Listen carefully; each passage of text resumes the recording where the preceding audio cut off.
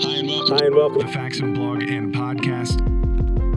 These heroes of hunting, that are on a big stage like Theodore Roosevelt. Well, with Theodore Roosevelt, you had a young, vibrant, athletic, effervescent, chief executive.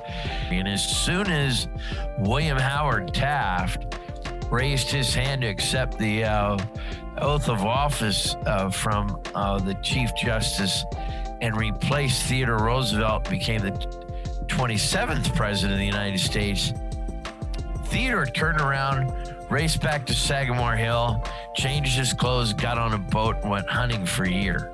Yeah. This week, Jay is out, so instead of Jay's World of Eats, it's Zach's World of Snacks. Pretty clever. I have some reserve snacks here. They look disgusting. It's a change of script. Normally, I'm the one surprised by the snacks, and today Zach shall be. I don't know if we're allowed to talk about this, but... No, I know what you're going to talk about. Don't talk about it. Can't say that. You got to keep this out. You can bleep that out. Are they the manufacturer, the whole shebang? Or is there like a... It just says product of Canada. Yeah, wholeshebang.com. Yeah, I'm starting to kind of feel my Canadian side come out, eh? That's a Don't good you start. know? Don't you know? It's no secret that the things that you keep in your gun safe are important. They're valuable. They're things that you want, you need to hold on to, whether it's just your firearms and supplies, or I know a lot of people like to use their gun safes to hold things like tax returns and other important documents, family photos. All of those things are incredibly important. And to help keep better track of it and better maintenance on those items, Lockdown has a series of devices and utilities and tools to help keep those things that you treasure safe. One of my personal favorites that we actually use here in the office quite a bit around our storage for cameras and lighting and things like that is just one of their dehumidifiers. Now they have lots of other stuff. You may have already heard of the Goldenrod. You've heard a lot of stuff about the Lockdown Puck, which is a smart device to help keep your gun drawer, your safe, your tools, even your wine cellar safe, and checking up on the humidity and the atmosphere in those places as well. We did a great episode with Lockdown several weeks back that you could check out at faxonfirearms.com/blog, where we go through pretty much their entire product line and everything from the Lockdown Puck to dehumidifiers, to even things like, storage, rack shelving, things of that variety. Keeping your safe, keeping your gun room clean, organized, and protected. And you could even get something like this, one of their room or gun safe dehumidifiers. If you're looking to organize that space in your home, again, whether it's for your gun safe or just anything that you hold valuable, we'd recommend you go to lockdown.com. Hi, and welcome to episode 45 of the Faxon Blog and Podcast. We have a great show coming up for you today. Returning to the show is our friend Philip Schreier. He's a senior curator at the NRA Museum, and you may remember a few episodes back, we had Phil on talking about the firearms of the American Revolution. Great show. Phil is just a wealth of knowledge, and he's back with us for a topic of hunting through the years. So we are going to go all the way back to the Mayflower and go up to post-World War II hunting today, some of the technology, some of the social stuff that was happening, and some of the pieces that just make hunting great. And you can find all of those resources at nramuseum.org, but stick around for our conversation with Phil. Also coming up on today's show, Jay is out, so Zach Innsbrucker is sitting in, our inventory control manager for Zach's World of Snacks. We'll be giving away a Condition 1 hard-sided rifle case, so make sure you stick around for all of the ways to enter. And don't forget, we are in the middle of our Sportsman Hunting giveaway, part 2 of this giveaway. So we have another custom rifle completed by our friends at One Off Coating LLC in Dayton, and it is, again, a custom Faxon build, so you definitely want to get your hands on it. This time around, we've brought back ScentLok, Hornady, Bison coolers, and Rocky boots. We're also teaming up with GSM, Muddy Outdoors for a blind, Stealth Cam, Vortex Optics. It's going to be a huge giveaway. So make sure you go to faxonfirearms.com and get your daily entries. We'll take a quick break to hear from our friends of the podcast, and then we will get into our conversation with Phil from the NRA Museum. I think it goes without saying that pretty much every gun owner has their favorite tools, their favorite things that they like to keep in their range bag or at their workbench. And it's no secret for us that the Wheeler Fat Wrench is one of those. We have several of these up in our assembly area with our armory technicians, and it's because it's a simple, great device that can be used in multiple applications. It's an adjustable torque wrench in a screwdriver type fashion with a series of bits that'll help you with everything from rifle takedown to scope mounting and everything in between. Fantastic tool. So if you haven't checked these out, you could go to wheelertools.com, and they're available in a ton of places, including Amazon.com. But make sure you check it out, especially if you're looking for that one missing piece for your workbench, or you want to give it to a new gun owner to help set up their range bag. Definitely a great choice. Again, check out our friends at wheelertools.com and take a look at the Fat Wrench. All right. Well, we're very excited to have Phil Schreier back from the NRA Museum. He's a senior curator there. If you haven't checked out, a few episodes ago, we did the Firearms of the American Revolution. And we're going to have Phil back on in the future to talk a little more about those historical firearms through those major war eras. But since we're getting into hunting season and gun season, I found an old article of yours, Phil, that goes all the way through the history of hunting, or hunting through the years, as it was called. So first of all, thanks for coming back on the show. Oh, it's a pleasure. I really appreciate being asked. Yeah, absolutely. Well, one of the things that I think is kind of poetic about how these topics line up with what we talked about, the first time you were on and what we're talking about now, is that when we're looking at hunting through the years, your article here, and we'll have a link to it in the show notes, starts kind of in that same vein we were talking about with the Revolutionary War firearms, that it's that same type of breadth, that same type of timeline. But before we, dive into it too deep, when you're writing articles like this, it seems like there's so much information to have to weed through. Are you just using resources that you get through the NRA, or kind of where are your favorite places to look for the information when you're pulling this stuff together? Well, the library is my favorite place. It's my safe zone.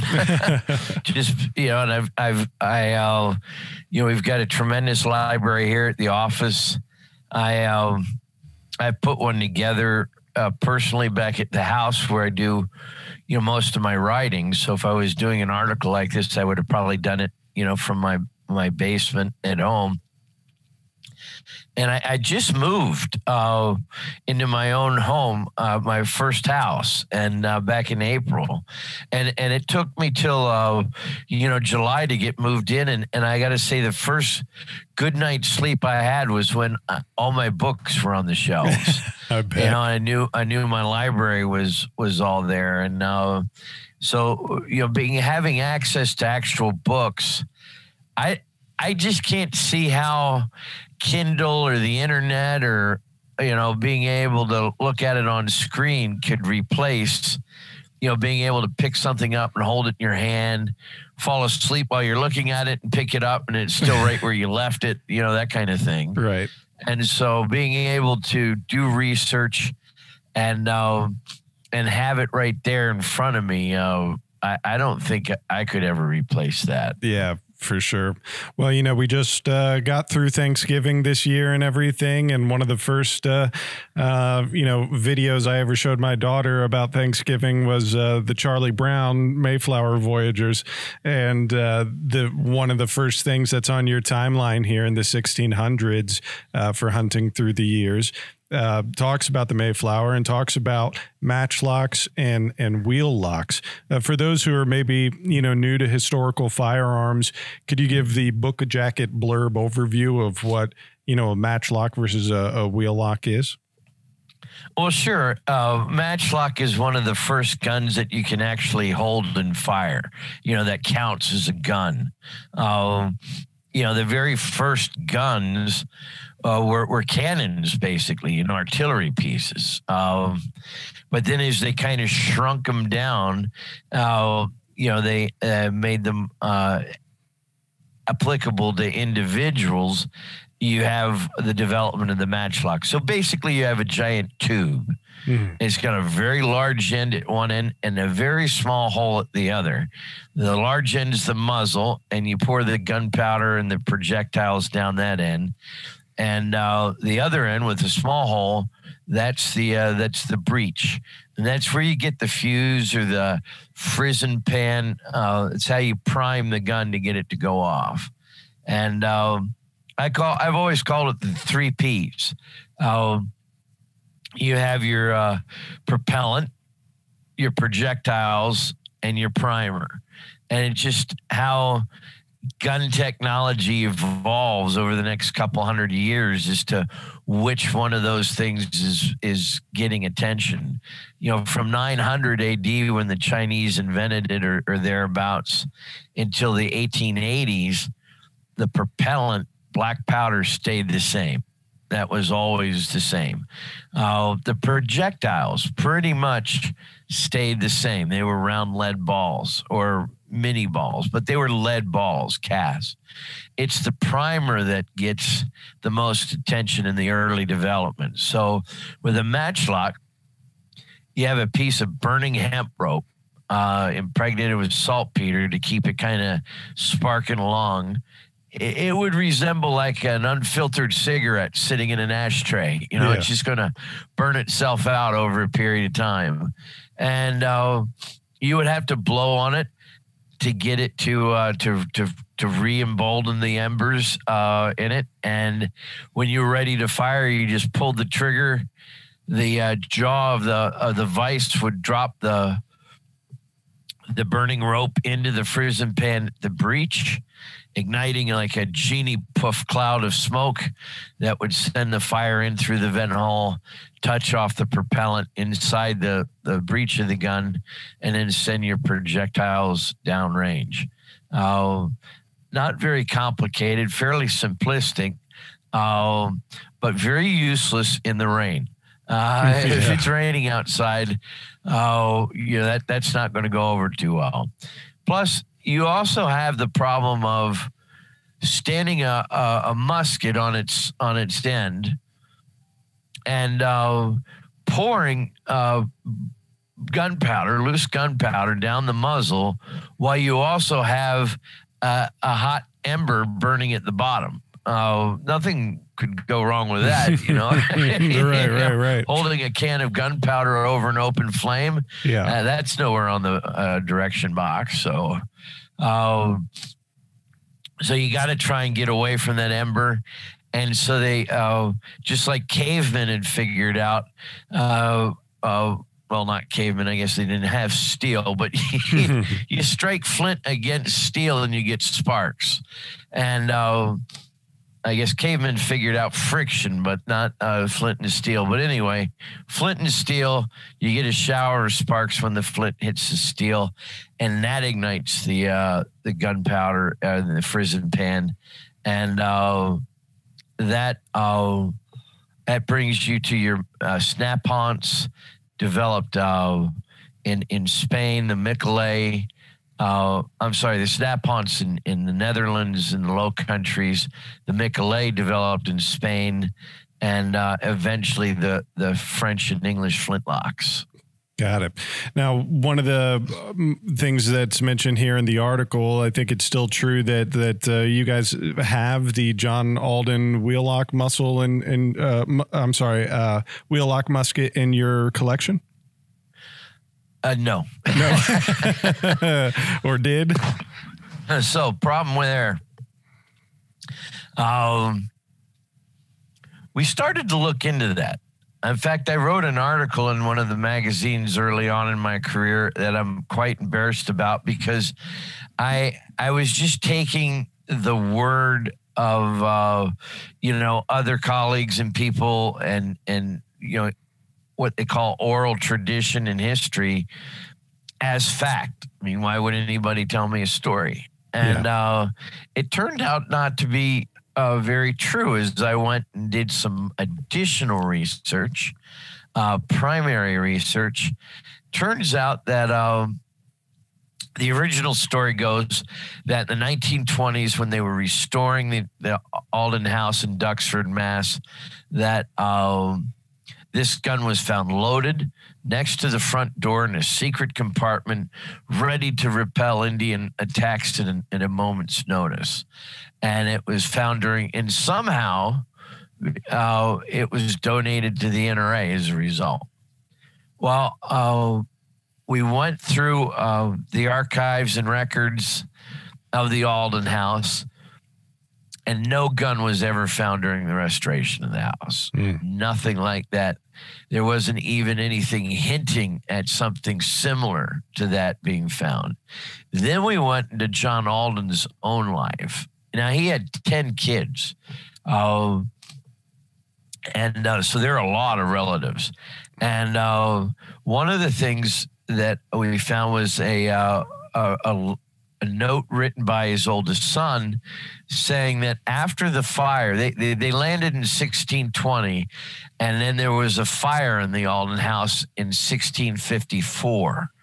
And so they built the new house that still stands today in 1654. And he wrote, after the fire, nothing of the old pilgrim was saved, save for his Bible. That the Bible that he brought over with him was the only thing that was, saved from the house fire. So that's kind of pretty indicative of the fact that there was nothing left of Alden's possessions. Then you get down to the other levels of evidence, and you find out that this gun in its design was too late for 1620. It was about 1660s, 1680s in design. And a lot of folks, even myself, originally thought, oh, come on, it's a wheel lock. Yeah. They're all pretty much look alike, don't they? And guy said, no, they're differences. It's like, a 42 Ford four-door versus a 49 Ford four-door. It's still a flathead V8 four-door, Ford, but it looks completely different. So you've got those nuances in the design of the gun itself that takes it way past the founding of the of the colony in Plymouth. And we have a lot of relics, archaeological finds, especially at Jamestown, that show that matchlocks and a number of wheelocks were the primary types of firearms, but especially Nicolets and snap-ons. But the wheelock's going to be the most expensive gun out there. Oh yeah, for sure. Well, and let's jump ahead, a couple of generations here. This is something that was brought up a few weeks ago on the show when I had our local sheriff here from Butler County on the show. We were talking a bit about the upcoming election at the time. And he had mentioned that he was on a podcast. This is Sheriff Richard Jones. He's on CNN and Fox News and stuff all the time. They love interviewing him. He's quite a big character. But he was on a podcast in Britain. He was phoned in on a show, and people were asking him, what is America's obsession with guns? Why this, why that? And they were trying to grill him, but one of the reasons he goes, it's because of you. It's because of Britain. You brought over your whole big army, and we had to try to fight you off with squirrel rifles, and that's something that's like right here on one of the first pages of your article there in the late 1700s, is this whole idea of, the militia, if you will, just being able to use their normal hunting arms, what they're normally taking out small game with, to then use in wartime efforts. They serve dual purposes, and to be a part of the the early attempts to set up a colony over here, you had to be proficient in arms. You had to bring a gun with you. If you were a male, you weren't allowed on the boat. Unless you were fully trained, and that goes a long way to providing, as those very words appear, for the common defense, in our Constitution. So to provide for the common defense, that was a primary objective. Things were not all peace, love, and understanding when they got off the boat. There were a lot of people here before that, didn't particularly like competition in the fields for hunting and game, and weren't happy about our being here. So that was one of the big reasons, was being able to have your own gun and to be able to provide for defense and sustenance.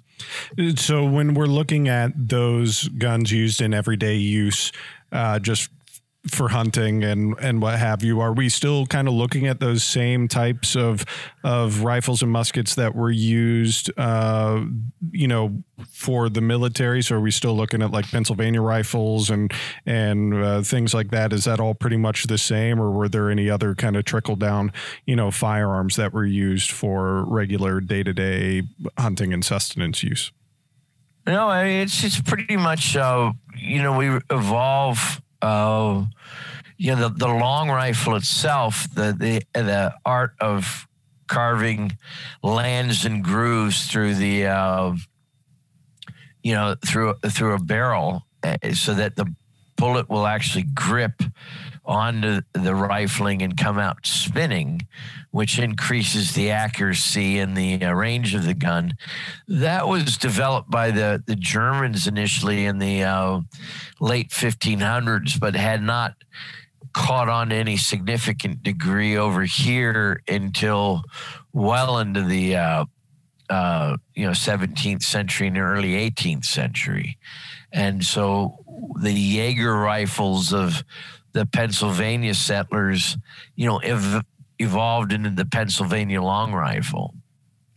And we call it the Kentucky or the Pennsylvania, which is kind of a misnomer because every colony in North America had their own gunsmiths making, these types of firearms. And so to call it, Pennsylvania or Kentucky's kind of it's the American long rifle. And what's really neat about it is, again, just as a car expert can tell you the difference between a 1942 model and a 1948, you can look at different styles of long rifles and identify the region in which they were made, because we still had the apprentice journeyman, guild system of manufacturing guns. There's a cottage industry, very small. And so when you had one guy that was instructing, the apprentices in an area, they all tended to copy what he did. So you can look at the drop in the comb of a rifle made in Lancaster or York, Pennsylvania, and see that it's very similar to dozens of others, that were made in the area. But a North Carolina gun is going to look completely different. Gotcha. Now, as we move on, to me, it seems like there's a lot of innovation that comes about in the 1800s. We're talking about the first percussion cap, right? And the Army adopting a rifled musket, which to me is almost, it seems crazy that you go this whole these whole generations without, the military converting to rifled muskets or not having, the percussion caps. What did that kind of do for the landscape, not just for, the military, but what did those innovations allow for people who were just, trying to stay alive and provide? Well, for hunters, being able to have a percussion, fired gun helped them a great deal, because you were no longer dependent on, inclement weather wiping out your meal plans. A flintlock, and especially a matchlock, and any type of the flints, the snap hounds, the Michelays, bad weather is going to completely eliminate your ability to make that spark when you fire it. So that percussion gives you a much more reliable, ignition system as well.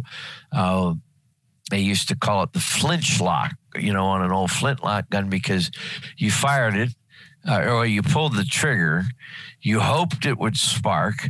If it sparked, you hope the spark would ignite the frizzen pan, and then that goes off and then touches off the main charge.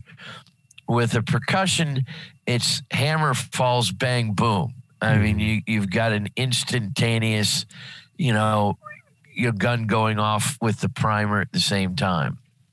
You don't have that hang fire, which anybody that's been hunting eastern white-tailed deer can tell you that, just a sniffle will send one of those, bucks off into the tree line. You don't have to wait for the hammer to fall the rest of the way to spook them.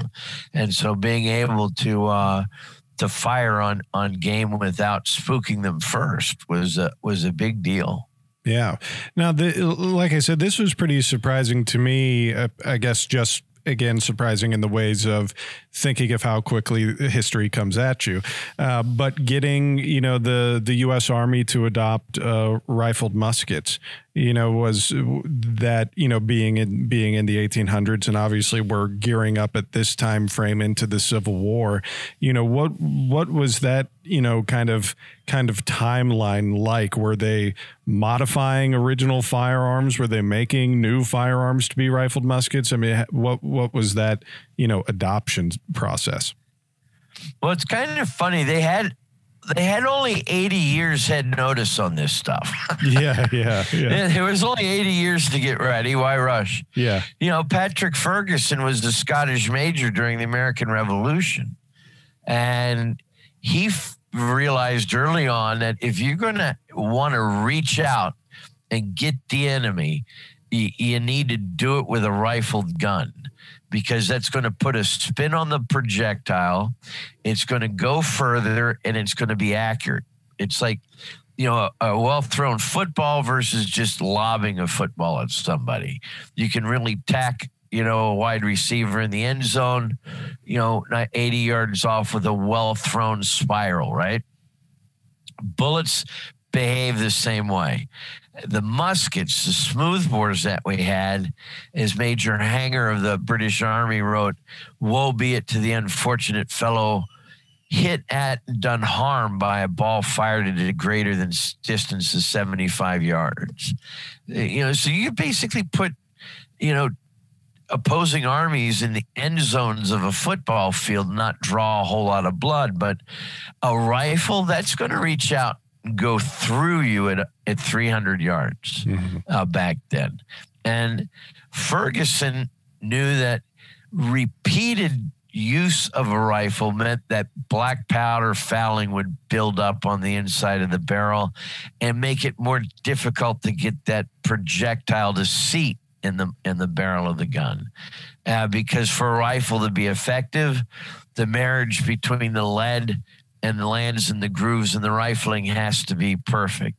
The musket's easy. It's smoothbore. It just rolls down like a marble down a pipe and comes out the same way. There's very little, tolerance. There's a lot of tolerance there. In a rifle, there's no tolerance. It needs to be, micrometer to micrometer, as far as, the fit. But black powder fouling is going to cause that to constrict and make it hard to load. So Ferguson developed a breech loading flintlock and used that during the American Revolution. Almost shot George Washington off his horse at the Battle of Brandywine. But he and his guys were wiped out to the man down at Kings Mountain in South Carolina when they were ill deployed in thickly, overgrown brush and woods. And so his kind of idea of this breech loading rifle died with him. So then we fast forward to the American Civil War and we realize that, rifles are we need them to start inflicting casualties greater distances. And so they gear up the armories to begin, making, rifled guns. We started making, them at Harper's Ferry in 1841 with the Mississippi rifle. But a lot of our other military guns, the 69 caliber smoothbores of, say, the 1842 pattern, we converted those. We rifled a lot of them, converted a lot of flintlocks to percussion, and then began making our own rifles to the degree that during the Civil War, we had 33 factories producing the same model Springfield, and we made 1.3 million of them in 48 months, all identical with interchangeable parts. Yeah. Well, and as you mentioned with the Civil War, one of the notes you have here in your article is that, after the war, you have all these surplus firearms, and it says that a lot of them were converted into shotguns, which was something I never really thought about. Are they just taking like regular smoothbore type muskets and converting those into shotguns? Well, a smoothbore is a shotgun as far as they were concerned at the time. So they were just, rifled guns. They could bore out a little bit more. When we talk about the guns that won the West, we always think of the Winchester, the Colt, John Wayne, Audie Murphy, those guns as being the guns that won the West after the Civil War. But my friend Phil Spangenberger had a really neat take on it. He said, no, the gun that won the West was a double barrel shotgun. And when you think about it, he's right on the money. A Colt or a Winchester cost a lot of money, $20-$30. And a lot of those settlers, that was another ox or a mule to take with them on their trek across the continent. But most people could afford a $3 shotgun. And that's what most people had, were these Belgian imported, mass produced shotguns that, double barrel and they would get the job done. That's what you needed for sustenance on the plains. And, last hope blast through a window against, an aggressor attack of some sort. That worked out well, gives you 2 shots quick. Yeah, that's something too that there's a little bit of it that I know I'm probably influenced by all the Western movies and everything that my grandfather would watch when I was visiting. But you think of just traveling across the continent and seeing things like giant buffalo. And you got to take those out for food and for safety, all of those types of things. And yeah, you're right. I mean, you're probably, if you're in that type of financial situation, you're probably not lone trekking it across the continent if you could afford one of those Winchesters or afford one of those Colts. If you're really going out there and trying to strike out for you and your family, you're right. I mean, it's that $3 shotgun that's going to be protecting you and keeping you fed along the way. Yeah, it's and there are just tens and hundreds of thousands of them. Yeah. And that brings to the next kind of, pieces of innovation, things like metallic cartridges, smokeless powder, repeating lever action and pump action, all of this happening just before the turn into the 20th century, I find very, very fascinating. But also here, you had mentioned that, that Mauser perfects the bolt action and introduces the M98, the most successful rifle action to date. How long does that take, to get plugged into commonplace, readily available to citizen type firearms, or does this go directly, more to military usage? It's kind of hard to think of, America at a time where there's so much territory that's still uncharted and still connected to you that you don't actually own. And then that disbursement of firearms technology, what do you think were some of the ones that got out to the public, the quickest, and that were, brought into day-to-day life, early on? Well, I think one of the more interesting ones, of course, would be the Auto 5 Browning. There's a huge rush to develop semi-automatic actions and full automatic actions after the veil of black powders, where we escaped that shadow of black powder and fouling in the 1880s with smokeless powder. You don't have to worry about your mechanism jamming up because it's trashing itself every time it goes off. And so that allows Maxim to invent the machine gun, Mauser to invent the semi-automatic pistol, Browning to go crazy on hundreds of different designs that are full and semi-automatic. And one of his most beloved and is still in production, is the Auto 5 shotgun. And so that's a semi-automatic shotgun that was right there at the turn of the century. And that really goes civilian first instead of military, then civilian, which is kind of the way of the world with most things back then. The military gets first crack at it, does all the R&D and, ironing out the bugs. And then later a civilian version is made.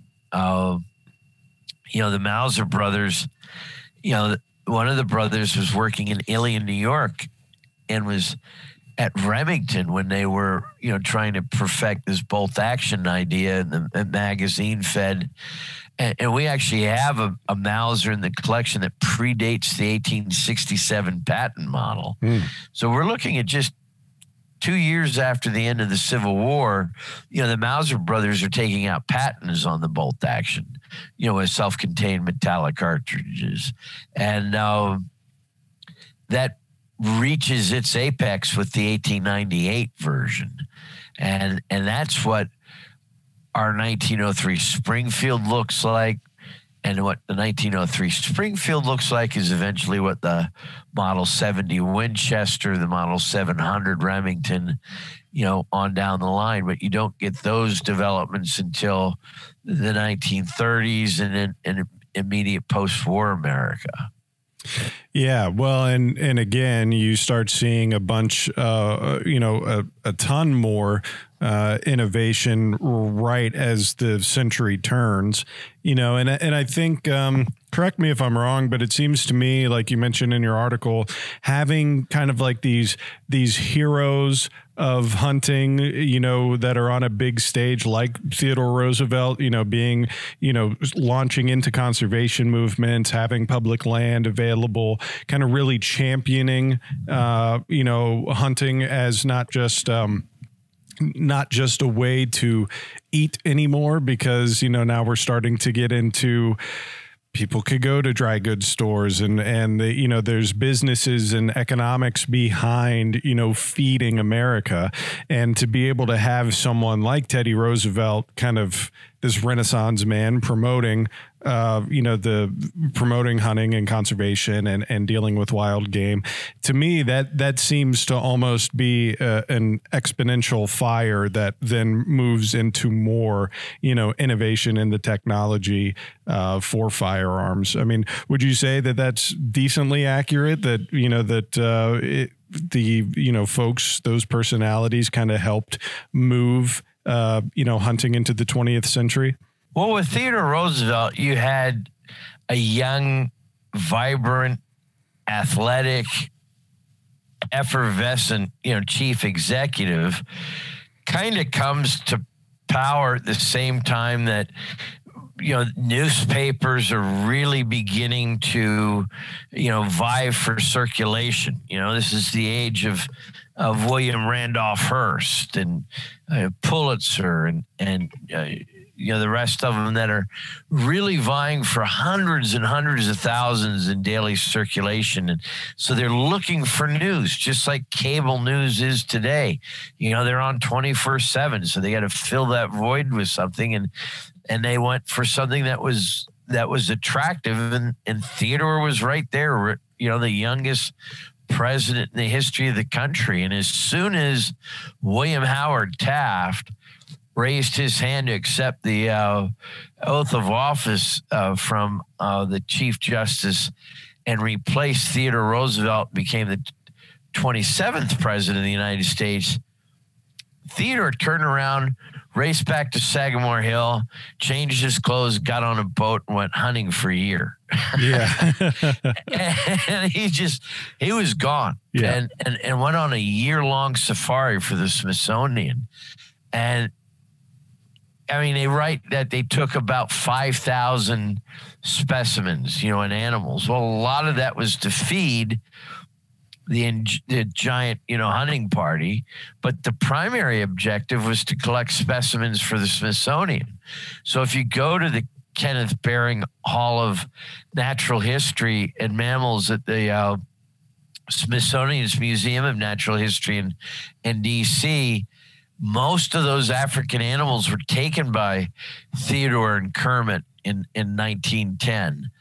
And of course, the whole time they're doing this, he's serializing his story in Scribner's magazine, which was also selling, weekly magazines.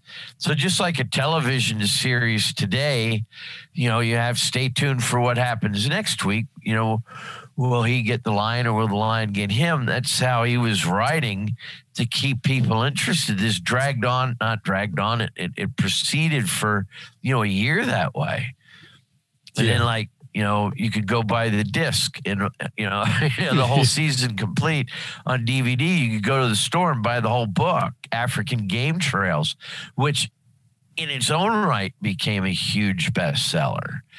So you had people all over, interested in what this guy did. And that goes back to the day he takes over, the day he becomes president.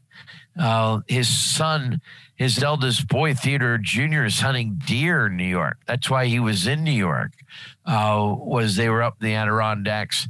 And his son, Theodore Jr., shot his first deer the day that, McKinley died. And he had to rush down the mountain and take the oath of office. When he was in Mississippi as president hunting bear, the press was frustrated that he didn't, have a bear trophy to show him. And one of his guides says, well, I got this crippled up bear over here that's kind of chained to a tree. If you want to shoot that, I'll get rid of the chains. And we could tell him that, and he went ballistic. He says, that's not hunting. That's not gamesmanship. That's not conservation. That's showmanship. And that's not what this is about. And, the poor bear had to be put down, and the little cub, I believe, was sent to the zoo in Washington. But the father of an NRA artist, one of our American Rifleman art department guys, Clifford Berryman, he drew this little bear in Mississippi where Theodore had drawn the line against shooting it. And that little bear became a little editorial sidelight in all the Theodore cartoons. And eventually the kids really loved the little wisecracking bear in the editorials. And, Toy Merchant New York, and then eventually Steiff in Germany began making stuffed plush versions of Theodore's bear, what we now call teddy bears. So, presidential hunting. I mean, there's a kid in the game, may not, want to think about where dinner came from, but they go to bed with that teddy bear wrapped up in their arms every night. Yeah, that's such a great story. And the fact that it comes from one singular event, it wasn't just a focus group ad campaign. This is just going from editorial cartoon type, pieces and then moving into something that's touched pretty much everybody's lives, the world over. Getting back into some of the technology, piece that comes in after the turn of the century. Something listed here is that Winchester Model 70 bolt action being the rifleman's rifle. What do you think, what were the key components that really made it the rifleman's rifle? Was it more about the technology, or was it more about the availability, or was it some sort of, yoking of both? I think it was probably a mixture of both. I mean, you had the twin lug bolt system. It was just took the best parts of everything that was out there, the feed, the bolt, and put that into a light, well balanced, rifle that was, in a caliber 30-06, and amongst others, dozens of others, that made it very accessible for the hunter in North America, and then that spread worldwide. And of course, we evolved back to that with the various model sniper rifles that we've adopted, the Model 70 and the Model 700 too, for our military over the years. One thing that your article brought up that I had never really thought about was that, after World War II, or I guess during World War II, because of so many people deployed and the war effort in general, that there was a big spike in the game population. And so there was kind of a, there was definitely more to be harvested, basically, when people came home, which is something that I had never really thought about. Was that just a combination of GIs deployed and manufacturing facilities, turning over to the war effort? Was that really the predominant reason for the spike in the game population? Yeah, and think about it. We've got 16 million people in uniform. That took a lot of people off the rolls of, hunting licenses. And, at the same time, you've got a lot of folks looking to hunting to provide, what ration cards couldn't, fresh meat. And, but again, you had, ammunition and a few other things were also restricted, because of the war effort. So, just like car tires, once they got used up, you weren't getting a new pair of car tires. So you had to make each shot count back then, and, unless you were really into reloading and things of that nature. A lot of folks were. But I know that we went hunting with a friend of mine, and his father had, hunted the same patch of ground that we were hunting on back in the 20s and 30s. And he said they would go whole years without seeing a harvestable buck, a deer that they could even take a shot at. And we were sitting there, picking out which buck, we wanted to shoot, because there were literally 30 of them, just milling about, on any given day up in Pennsylvania. And they said, if they would have wrecked the school bus if they had driven past a pack of deer that large on the way home from school. It would just been the most sensational thing they had ever seen in their lives. And that just shows you, how the deer population is, and they say there's more deer here now than there were when Columbus discovered the hemisphere. Jeez. That the population's gotten that big. Well, and, a piece that was on here too that you mentioned is that in this time there's a resurgence in muzzle loading. What was that, more of like a hobby craftsman thing, or was there something to do with availability of firearms? What kind of spiked the whole resurgence in having muzzle loaders? I don't know. In the 30s was certainly a hard time for a lot of folks.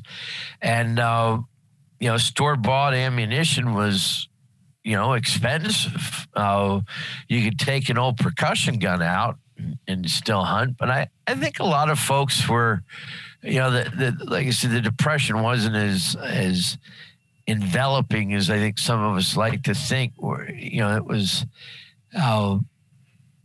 There were a lot of people horribly affected by it, but, kind of like today, where you've got people that are out of work because of the plague, or,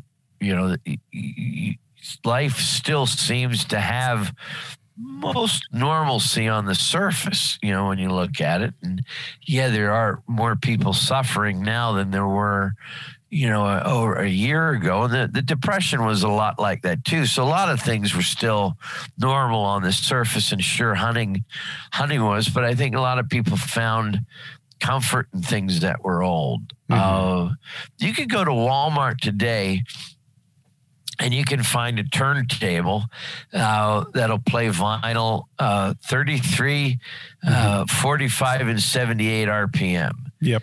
And that's cool. People are like, wow, that's vintage. That's retro. I ought to take that home with me and get some vinyl. I hate to say I'm a troglodyte, but I've got a Victrola from 1926 in the corner of my living room, and it works. Right. And it's always worked. These are guns that have been around the house since the 1700s and the 1800s, and they still work. It wasn't like I need to go out and buy a new old one.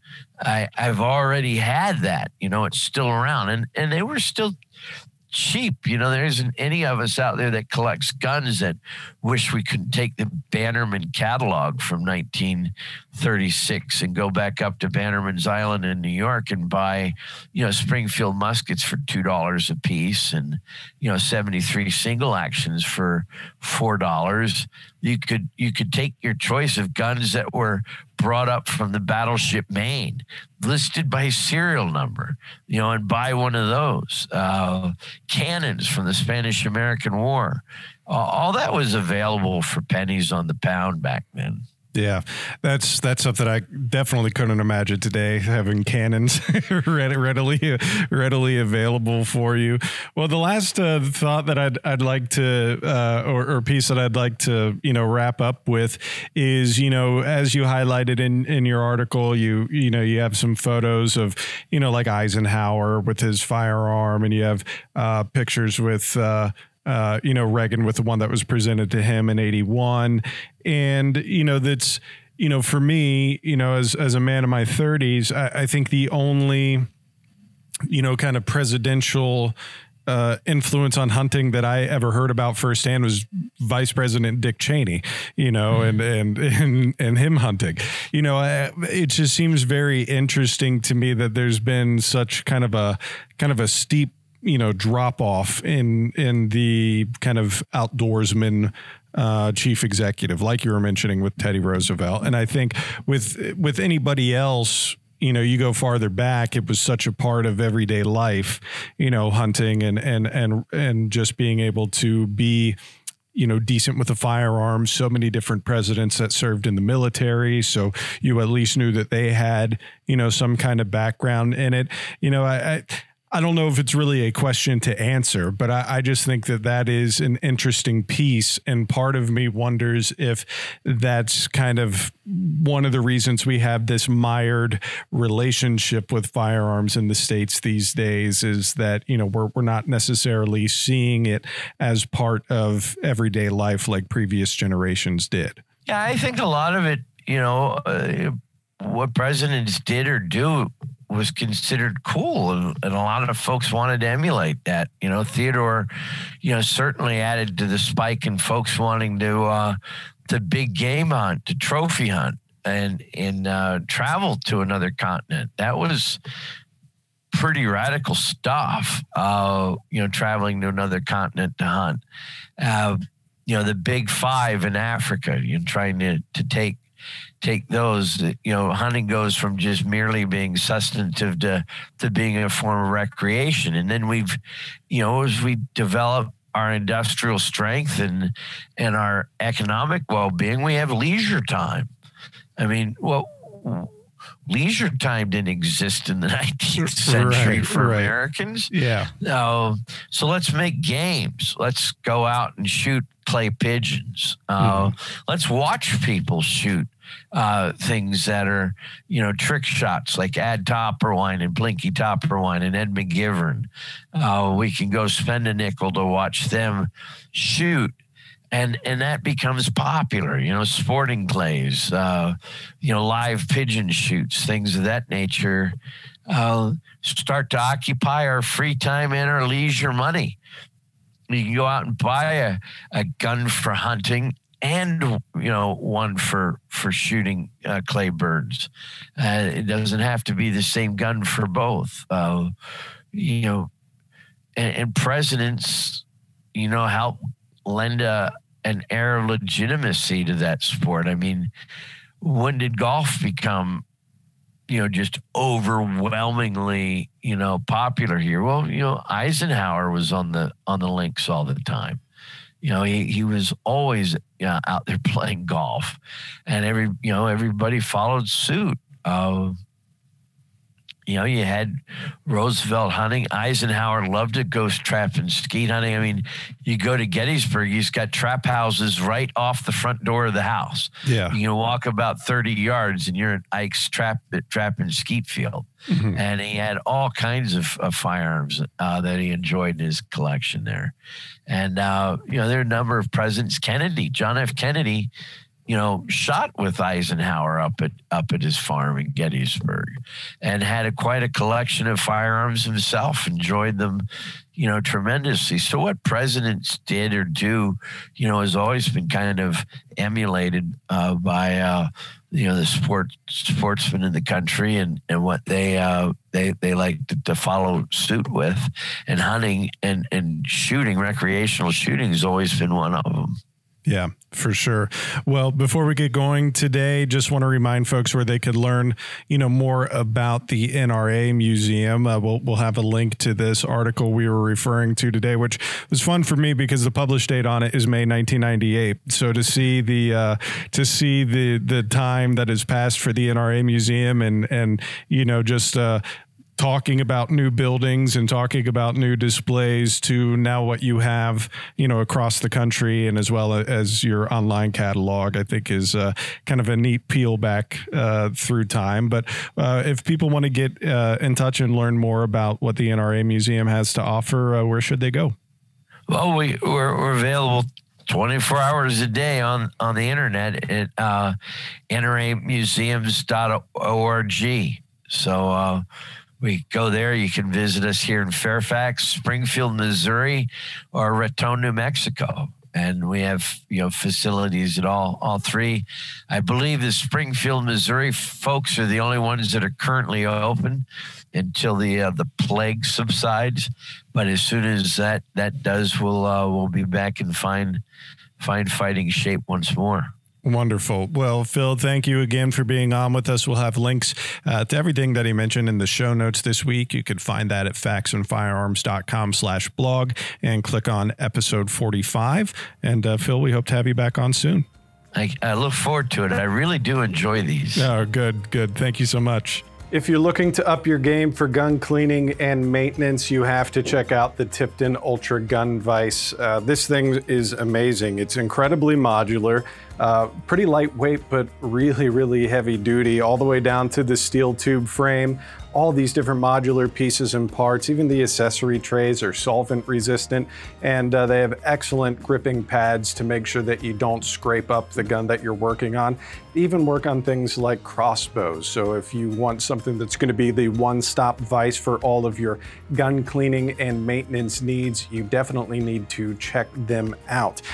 You could head to tiptonclean.com to check out all the specs, all the reviews, see some more photos of this vise in action. And we're actually going to be using this particular one for some research and development projects for some new products from Faxon coming up soon, and we're excited to share both those products and the footage of the testing with you. So again, visit tiptonclean.com and check out the Ultra Gun Vise.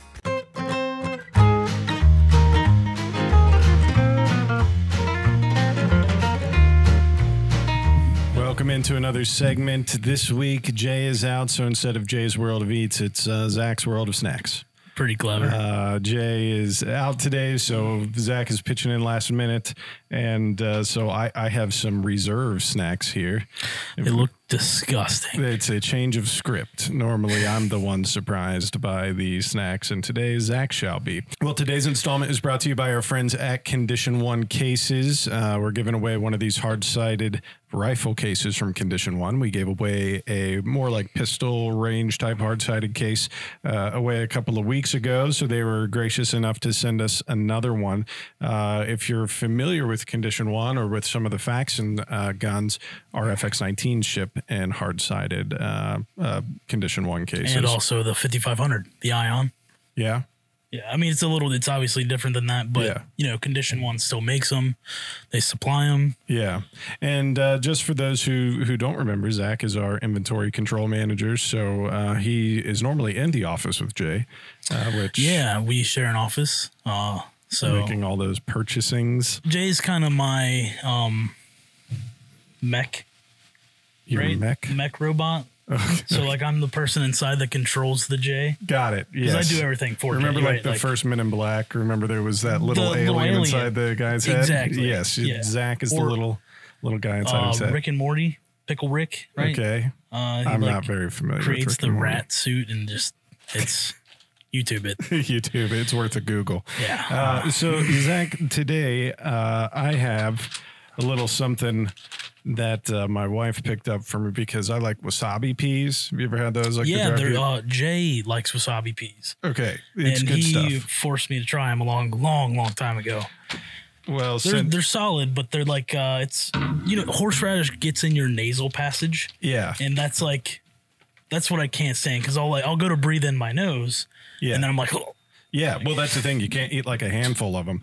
But these are sriracha flavored peas. Right. They look a little less threatening. Yeah, they don't mess with your sinuses quite as bad. These are from the people at Happy Snacks, HAPI. They're Snacks. okay. They're okay. They're okay. Not bad. I like sriracha. And Jay would approve because it is a product of China. Yeah, I don't like. Sriracha is weird with me. Yeah. So I love sriracha and chili, but like I don't use it as hot sauce. Yeah. Some people are like, "Oh, put that on my whatever." Yeah. Sriracha's got a good flavor, but you're conflicted. Can I tell you a little story? Yeah. So on the way here to the marketing room, I opened a box. And it was for Ryan Faxon, and it's a 10, like a cookie 10 or something. Yeah. And I almost brought that, and almost just said, "Get out of here, Ryan. We're keeping it." Ryan, thanks for your gift. Because I didn't have anything to bring. Well, speaking of weird food things, did you see? And I think I didn't read the Snopes thing on it yet to see if it's real. But did you see the picture that was going around? That Lifetime is having a Christmas movie that's based on like KFC. No, but my girlfriend might know about it. You should ask her about it. I'm going to Google it real quick. KFC Lifetime movie. Is it like with Mario KFC Lopez workers?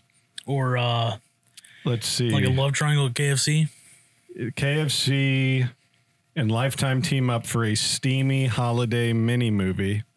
It's with Mario Lopez, and it's called A Recipe for Seduction. Wasn't Mario Lopez the like host of like? He's the host of a lot of stuff. Yeah, but he was on Saved by the Bell. Yeah, okay, same guy. Yeah. Anyway. If there was like an awards ceremony or whatever they call them, in the early 2000s to mid 2000s, he was probably hosting it. He was on a lot of stuff. He's one of those dudes that like never aged. All right. Yeah. Nicolas Cage. Nicolas Cage. Keanu Reeves. Vampires. The second snack that we have today is... I'm going to finish these, by the way. Yeah, go for it. Even though they're not that good. Well, Robert Combs brought these in, and apparently there's a bit of story behind these. These are called Whole Shebang potato chips. They look a lot better than sriracha peas. So it says they are distributed out of Missouri, but they're a product of Canada. And the reason Robert brought these in is apparently these are served in a lot of prisons. And he found these, I don't know if he found them on eBay. You know what else is served in a lot of prisons? That's what he said. These ramen are like prison noodles. chips. Like, some of his friends that are, police officers or work in the penitentiary say that these are like really good chips. in like the cafe or cafeteria or whatever, but like you don't just go to the store and get them. I have not done any Urban Dictionary on these. I've not done any Snopes lookup on these, but according to Robert, these are prison chips. You know, I spent a short time in jail when I was younger. For not in bars, not behind bars, but in front of the bars. What did you do? I was an intern for Dearborn County Sheriff's Office. Okay. And they have some interesting chips. No, I don't think I did, but they do have some interesting food. Yeah. Didn't really try anything because it was an internship. I'm not going to be like, hey, can I try some food? How old were you when you were working there? Well, I was probably 19, 20. Okay. So like just out of high school. I was in college. It was a capstone course, like for my associate's degree. So I probably would have been 2021. Gotcha. Yeah. So apparently prison chips. Let's give them a try. It says super seasoned snack. The potato chips with the incredible flavor that started. Oh my God. Are they good? I hope you don't have high blood pressure. Is that like vinegary? It's almost like it's very vinegary. It's like it's almost like salt and vinegar. It's like salt and vinegar chips, but it's got like a spice to it. Yeah, super seasoned, taste-tastic items. Rob, I'm no longer mad at you. These are pretty good. Each with its own amped-up spin on the distinctively intense invention that is the whole shebang. Wholeshebang.com. If you have social media, we'll tag you, and I'm sure Jay will ask for a factory tour. Is there a manufacturer? Are they the manufacturer, the whole shebang? Or is there like a... It just says product of Canada. Yeah, wholeshebang.com. I'm starting to kind of feel my Canadian side come out, eh? You know? Don't you know? Don't you know? Really loving hockey right now. Just feeling like into hockey. It's real nice watching people beat each other up, pop a tooth.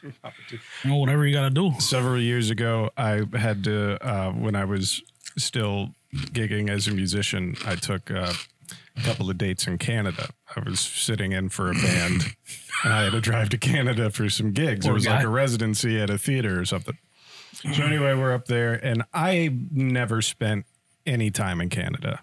No offense to our Canadian customers and listeners or anything like that. When I joke about Canada, I like Canadians. Yes. But y'all have a funny accent. That's okay. So do we. I'm a big fan of the Red Green Show. I like Michael Bublé. Tom Green? No, Red Green Show. I love Tom Green. Have you ever seen the Red Green Show? No. Oh my gosh. This used to be late night PBS Gold, and I think every episode is on YouTube. Wasn't Tom Green also late night PBS Gold? No, I think he was Comedy Central. Tom Green on PBS. He had a talk show. Okay. Not sure what channel, but anyway, so I had not spent much time in Canada. I think the only time I had ever been was go to the other side of the falls, take some pictures and go back. I've never been, so yeah. So this is my first time. We're up in like Ontario, a place called Bright, Ontario, Canada. And I'm getting ready for like sound check or whatever, because like the band would be in the back and we'd test levels. And then right before the show, all the musicians would go out first. All the instrumentalists would go out first and we'd start playing, and the singers would come out and do the whole thing. And you would hear in your headphones and your in-ear monitors, they had little crowd mics. So you could hear like when people are clapping and getting into it, kind of like these ambient monitor mics. Too much information, I'm sure. But what that meant was before we started playing, I could hear the crowd talking. Yeah. And like the first few rows were like extremely clear. And it was like every Canadian stereotype was playing up in the head. Like I heard him just talking constantly about hockey. Poutine hot hamburger sandwiches. The hotel that I was staying at was right across the street from a Wendy's and a Tim Hortons, and the Wendy's sold poutine. Oh, nice. And that Tim Hortons was probably one of the nicest establishments I've ever been in my life. Yeah, there was one it was a huge deal. Springboro. The exit of Springboro. It was always pretty good. Well, that was something that was weird about moving down here. There's a bunch of Tim Hortons in Columbus. There's like none in Cincinnati, but there's a ton of Dunkin' here. There's not a lot of Dunkin' in Columbus. Yes. Yeah, but yeah, that Tim Hortons, it was like really posh and like, I don't know, man. It was crazy. It was like a whole other world. Yeah, no, before we leave the subject of Canada too. Yes. I want to say that I appreciate Ice Road Truckers because I used to watch that when I was a teenager. Fantastic show. Shout out to Ice Road Truckers. Anyway, the whole shebang. We'll give you a tag. Also, Happy Snacks with their various flavored The whole peas. shebang's good. Happy Snacks. Does not get Zach's approval, but I like them, especially your wasabi I get kind of piece. offended at food like that. You're mostly triggered? because Jay eats that stuff. It's more of a PTSD thing it's with like, you. you You know, get like 1,000-yard stare. Almost every day at lunch, I go heat up my food, whatever I got. And I usually have a decent, regular American meal. Mm-hmm. I walk into my office and it smells like Fish, kimchi, reheated shrimp, like disgusting, foreign food, which foreign food is fine. Yeah, but he reheats it and Jay saves eats it. stuff like kimchi, which is like dead fish and Cabbage. and It's like rotted cabbage. Yeah. Like, that's not normal. I'm sorry. I'm sorry, not sorry. Eddie also flirts with expiration dates pretty hard. So God, that doesn't. he's terrible. That He's doesn't bode terrible. well. I think he ate some, like, I can't remember what it was. I think there was like croutons. They were from La Rosa's. They had to be expired 2 years. Yeah. And he's like, oh, seems fine. Seems fine. They're just extra croutony. Anyway, well, good talk. Whole shebang, happy snacks. Don't forget this week's installment is brought to you by our friends at Condition One. If you want to enter to win this rifle case, all you have to do is go to faxonfirearms.com/blog, click on episode 45, and there'll be an infographic there for you to click with all the ways to enter. Zachary, thank you for pitching in today, buddy. Yeah, thanks for having me. It's always fun to be on the podcast. Maybe one day we'll get to, have my topics. Got it. Yeah. Send me an email. I will get back with you. For those of you who have been watching the podcast for a while, you may know that we had Ryan Donahue from Crimson Trace on for one of our episodes to talk all things optics and red dots and some of the exciting things that CT has coming up. But I just wanted to share one of my personal favorite products of theirs, and that is their Railmaster Pro, the CMR 204. So not only is it a tactical light, it's also a laser, and it has all of the industry-proven technology that Crimson Trace has been known for so many years. But they're not just limited to things like lights and lasers. They've made a big splash in the electro-optics game, whether it's looking at something like a traditional rifle scope, or maybe even their new battle optic, which you may or may not have seen in some TV shows and movies recently. They have a lot to offer. So obviously, you're going to be seeing some more stuff of Crimson Trace popping up with us here at Faxon Firearms. You may have even seen it staged on our limited edition Mustang rifle that came out in the spring of 2020. Again, lots of cool stuff from them, just like the CMR 204 or anything in their Railmaster series. We would encourage you to check them out at crimsontrace.com. I think their product headline says it best: ring steel, not your ears. If you haven't checked out episode 27 of the Faxon blog and podcast, we actually spoke to Jared from Caldwell Shooting about some of their extensive line of hearing protection and accessories. One of the things that they sent out to us was a set of their EMAX Shadows. And the nice thing about the EMAX Shadows is not only are they excellent ear protection for the range or for training, or even when you're just mowing your lawn or working with power tools, but they also are a Bluetooth headset. So if you're into earbuds and power beats and AirPods and all that kind of thing, you can still get great stereo sound, dual microphones, and device control, all right here from the Shadows. And again, when you use those foam tips, you also get a 25 dB noise reduction rating as well. So if you're out on the range all day, you're working on a project in the garage, you want to listen to music, you still need to take calls, that sort of thing, no need to be taken on and off the giant muffs. You could just have a pair of Shadows in, and you can find these over at caldwellshooting.com. And don't forget to check out our whole episode about hearing protection with Caldwell at faxonfirearms.com/blog. Thanks for tuning in. We hope you enjoyed this episode. If you haven't already, we would love for you to subscribe on your favorite podcasting apps. You could find us on Apple Podcasts, Spotify, Google Podcast, Amazon Music, and more.